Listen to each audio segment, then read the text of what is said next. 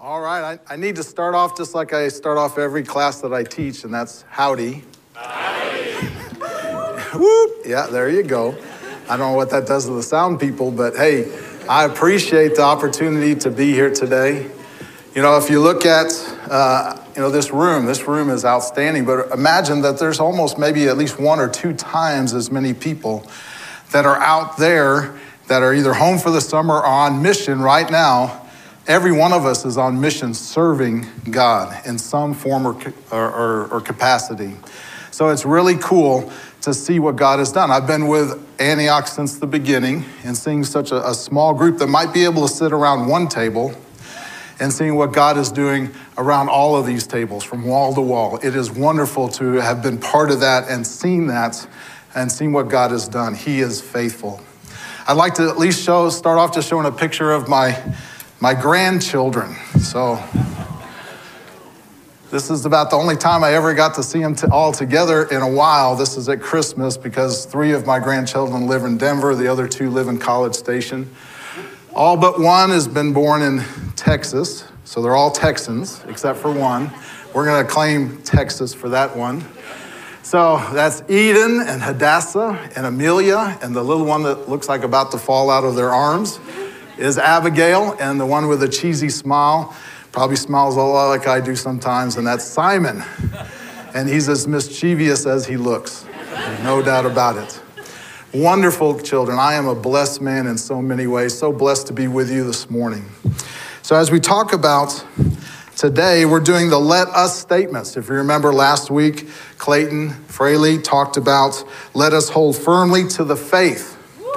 Right? Whoop, I like that. Keep that up. That's great. So today is a really, I think, just a set of verses that are Hebrews 4. So you might go there now, Hebrews 4, 14 through 16. It is really a pivotal place. If you remember, the book of Hebrews was written to the Jewish people in Rome, many of them that had converted to Christianity. And we're at a time that's before the fall of the temple, which happened in AD 70. So somewhere in the 60s, when Nero was the emperor of Rome, he had made Christianity illegal. Judaism was still legal to worship in that way, but Christianity was not. In fact, to the point, as many of you may know, that many Christians were persecuted and even killed for their faith.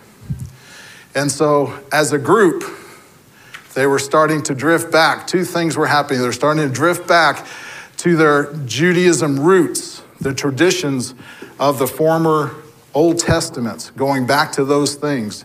And Jesus had become less and less a main part of their faith. The second is that the Roman, as you can imagine, being a Christian in Rome, you have a whole set of world influences that impact you on a day-to-day basis. You know, when I became a Christian when I was 27 years old, I was working on my PhD at Oklahoma State University, and I thought my education was going to be what made me have purpose in life. And finally, for the first time, someone explained to me what Jesus Christ had done for me on the cross.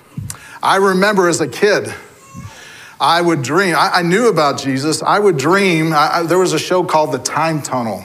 Anybody ever hear that? It's an old black and white where they would go running down the time tunnel, and they would end up in a place that they would go back and they would subtly change history. And in my mind, I thought, I wish I could go back down that time tunnel and tell Jesus what was going to happen to him.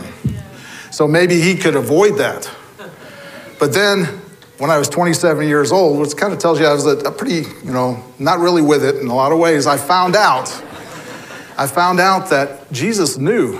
That's why he came to earth, to die on a cross, to be raised again, and to be the sacrifice that's for us, so that we can be joined back with him. So today, what we're going to talk about is the let us statement is let us approach the throne of grace with confidence. And that's what we're going to live today. So, if you remember, there's 2 parts of this. One is we're going to find mercy at the throne room of grace. And then we're also going to find the power to overcome that sin in our lives.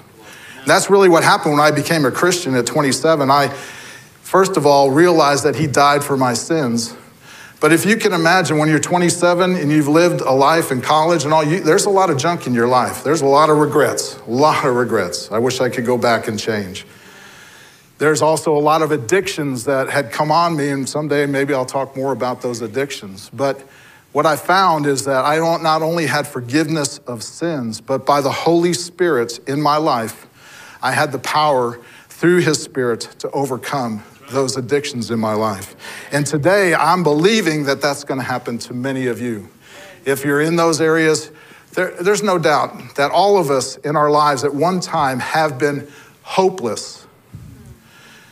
When we have felt helpless, that's why Jesus came. So let's go to the book of Hebrews and let's read. First of all, we might, in context, just if we go to chapter 4, verses 14 through 16, if we think about it, we've already been through to this point where the writer of Hebrews, because these Jewish Christians are falling away, because they're being influenced by the world, and isn't that what we see happening in America today?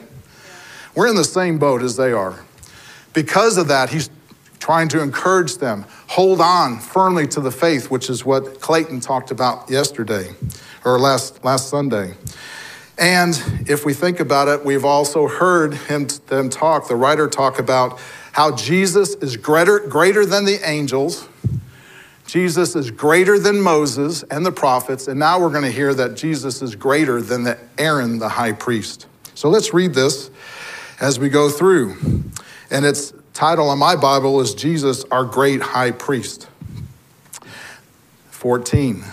Therefore, since we have a great high priest who has passed through the heavens, Jesus, the Son of God, let us hold firmly to our confession, for we do not have a high priest who cannot sympathize with our weakness, but one who has been tempted in all things, just as we are, yet without sin. Therefore, let us approach the throne of grace with confidence, so that we may receive mercy and find grace for help at the time of need. So let's unpack this a little bit. And first of all, I'd like to do a word association with you, and I'm going to say a word, and I want you to say the first thing that comes out of your mouth. Make sure it's PG, okay? Okay, first one is Aggie. I heard football, I heard whoop. All right, how about life group? Family, prayer. Do you hear all those different words? Wow, isn't that cool? That's what life group. If you're not part of a life group, I encourage you to become part of a life group. All right, how about priest? Jesus, well, yeah, okay, what else? The first thing that comes to mind, I appreciate that. That's the way it should be, yeah. Priest. Holy. Well, I don't know about you, but the first thing that comes to my mind is a Catholic priest.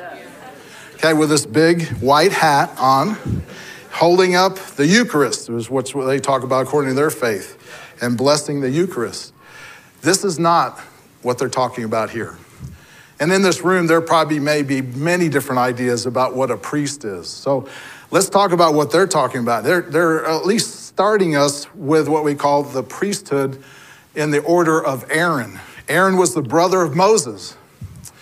And Aaron was given instructions on how to present an offering for the forgiveness of sins for the people of Israel. And that happened once a year. Once a year, the high priest, in this case, if you go to Leviticus 16, you don't have to go there, but this is what I'm going to talk out of, is Leviticus 16. The great high priest on that day would do what they call the Day of Atonement, where atonement means covering, means reconciliation. And on that day, the high priest would go into, and that's the only day, the Holy of Holies 3 times to offer sacrifices. The first time he would take a bull and he would sacrifice a bull. He would lay his hands on the bull's head, which symbolized that high priest's sins going into the bull. And then he would sacrifice the bull and collect the blood. And he would take that blood and go through the symbolism between what I'm about to share and what we're going to read and what we just read is just tremendous. He went through for the second time, he went through into the veil, into the Holy of Holies. There are three parts of the temple: outer court, holy place, and Holy of Holies, which sometimes is called the most holy place. Okay, he went through the veil into that place and he sprinkled the blood of the bull on the top of the mercy seat of the Ark of the Covenant, which was sitting in that holy, holy place. And so he would do that for the forgiveness of his sins. Then he would come back out, and there were two goats. One, through lots, was identified as a scapegoat. The other one is identified as the sacrifice goat. It says the goat to the Lord if you read Leviticus. That scapegoat, he would tie a red ribbon around its horns. The other goat, he sacrificed, collected the blood, and went back in through the veil for the last time to the Holy of Holies, and again sprinkled 7 times the blood of that goat on top of the mercy seat. You see all the symbolism that's going through on that. And then he comes out and they take the scapegoat and they go out into the wilderness, which represents the sins of the people of Israel going out away from the Israelites. You know what the Lord says? That when he forgives you, he takes your sin and he casts it into the what? Into the sea. He forgets it. That's what's happening with that scapegoat. This is the tremendous symbolism.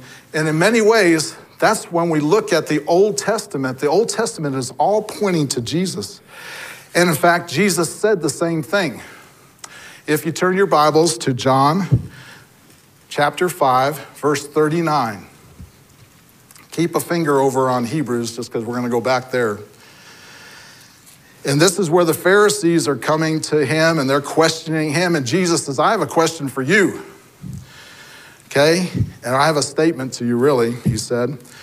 It says, you search, this is to the Pharisees, the hypocrites, the religious hypocrites of the day. You search the scriptures because you think that in them you have eternal life. And it is they, the scriptures, that bear witness about me. So Jesus here is saying the Old Testament, which is what they were reading. We think the whole Bible is our scriptures. At this time, it was the Old Testament. Said all that is about me. And Jesus, as we talk about and look at the atonement, we see that in reality, through Leviticus, what has happened is that God has set up some terminology so that when Jesus did come, they would know exactly what Jesus was doing, why he was on that cross, and what had happened when he got raised from the dead. It's really, really cool, and this is what that verse is going to continue to talk about. You know, often people say that Jesus is a great teacher. He's a great role model. And generally they say that because they want to be kind to you because they don't like how you're telling them that Jesus is the only way. But what they don't get is this. They don't get that God, holy, man, sinner. Sinner that deserves wrath. Sinner that deserves justice. And sinner that deserves eternal separation from God. God loves us so much, he wanted to bring those two together, back together. And that's what we're going to talk about as we continue to talk about Jesus Christ, who is our reconciler. He's our bridge. He is our Savior. Now, as I told you, Hebrews continues to talk about how Jesus is greater than anything in the Old Testament, greater than the angels, greater than the prophet Moses, greater than Aaron the high priest. And through actually the verse that we just started with, all the way through chapter 7, that was a commentary on a place in the Bible that we see a word called Melchizedek, which means the king of righteousness. The king of righteousness shows up 2 places in the Old Testament. Not very many verses, about 4 verses total. One verse is in Genesis 14. Don't go there now, but just so you know, because it's mentioned here in Hebrews. Genesis 14, there's a king that shows up. He's the king of righteousness. He's the king of peace. He's also the priest most high. This is in the Old Testament in Genesis. And then in verse 110, or Psalms 110, it brings it up again. And in the relationship, it's called the Masonic Psalm because David is giving a prophetic message. In fact, Jesus actually quoted this psalm in 110. It's the most quoted psalm in the entire New Testament. But in it, it talks about how the Messiah will be the great high priest forever. And so he is the great high priest forever. So if we go to Hebrews 7, 1 through 14, again, just trying to build this where we are with Jesus, that he is a higher order. So it says, for this is in Hebrews chapter 7, verse 1 through 4, says, for this Melchizedek, king of Salem, priest of the Most High God, met Abraham returning from the slaughter of the kings. This is after Lot was taken prisoner and his family and all his belongings. And this Melchizedek blessed him. And to him, Abraham apportioned a 10th part. So Abraham, because he is blessing this priest of Most High, Melchizedek, gives him a 10th part of everything that he had captured from these wicked kings. He is first, by translation of his name, King of Righteousness. And then he is also King of Salem, that is, King of Peace. He is without father or mother or genealogy, having neither beginning of days nor end of life, but resembling the Son of God. He continues a priest forever. See how great this man was, to whom Abraham, the patriarch, gave a 10th of the spoils. Jesus is better than Aaron. So let's go back to our Bible verses for today, and let's just unpack it, because the first part is just what really excites me, which I bet many of you just kind of gloss over. And I want you to think about what that is. As we look at Hebrews 4:14, it says, therefore, since we have a great high priest who has passed through the heavens, Jesus, the Son of God, let us hold firmly to our confession. What do we gloss over? Jesus is alive. This is not some past thing in some history in mind in a book. Jesus right now is alive. He is at the right hand of God, at the throne of grace. And he is, we're going to find out, praying for you every moment of every day. This is not something that's a one-time deal. He is constantly there. He is alive. And when I hear that word, it just makes me want to stand up and worship, which we're going to get to do in a few minutes. He's alive. We're not serving some history. We're serving the true and living God. That's why you hear me say often, thank you for the living God. He is alive. And as we look through that, we also see he is the Son of God. The Son of God that was sacrificed on a cross. And when he approaches God, he's not approaching him with the blood of a bull or of goats. He's approaching him with his blood. And you know what God says? It's enough. Remember the last words of Jesus? It is finished. It is finished. He presents this to God and he says, it's enough. It's enough to cover your guilt, your guilt. It's enough to cover and remove your curse. It's enough to overcome the alienation, God, man, because of Jesus. Isn't that awesome? All right, let's go on to 15. For we do not have a high priest who cannot sympathize with our weaknesses, but one who has been tempted in all things, just as we are, yet without sin.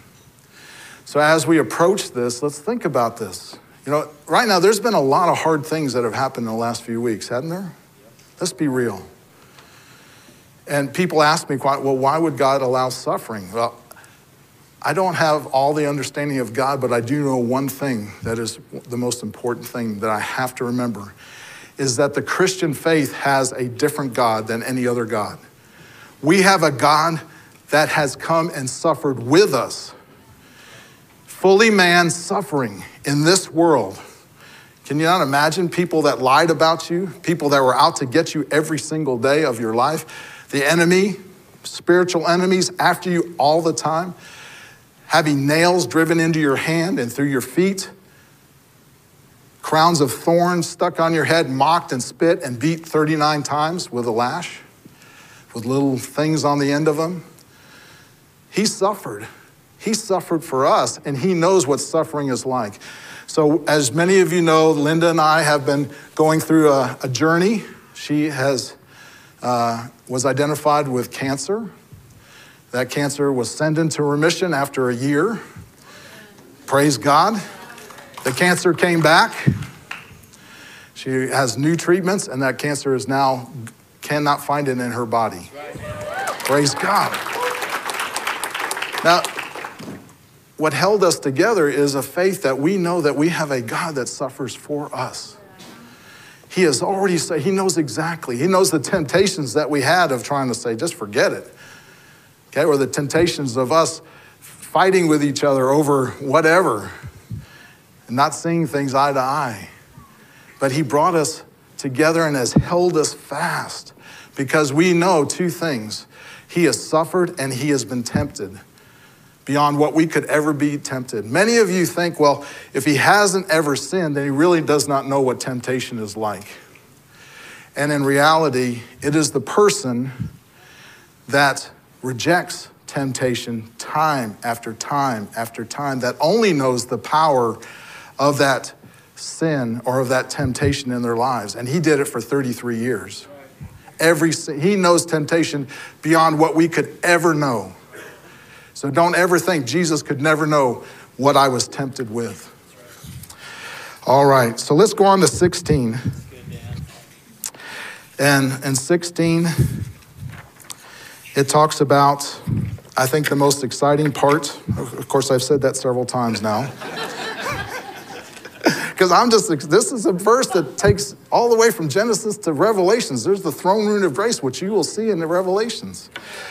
It says, therefore, let us approach the throne of grace with confidence so that we may receive mercy and find grace for help at the time of our need.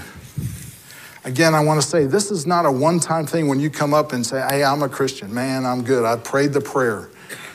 Okay, that's approaching the throne of grace. It's day to day. You're with him, standing with him in that throne of grace. And he is alive and he is answering that throne, your request, your needs, and he knows your needs better than you do. There's no doubt about that. There are things that we prayed for that, thank God, did not come true.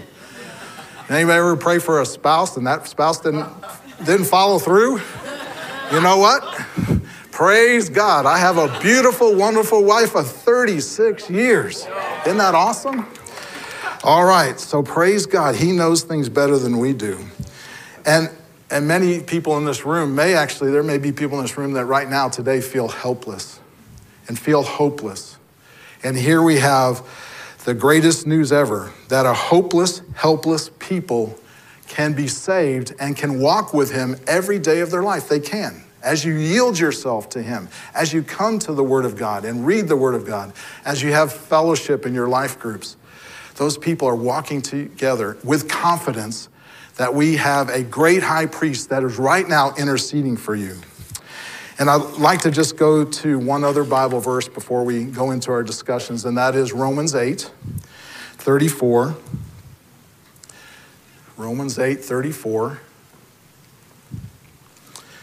And this is one that makes me want to stand up and say, praise God, because it says Jesus Christ. This is Romans 8:34, and starting in kind of what we would call a B version. 34 says, Christ Jesus is the one who died, more than that, who was raised, who is at the right hand of God, who indeed is interceding for us. So right now, Jesus is at the throne room of God. He's in heaven, and he is interceding for you, every one of you right now, right this minute. So let us approach the throne of grace with confidence. Jesus will help us overcome our weakness because he himself was tempted as we are, yet without sin. Therefore, we can have confidence that when we approach him, we will find mercy, which is the forgiveness of sin, and grace, which is the power to overcome sin.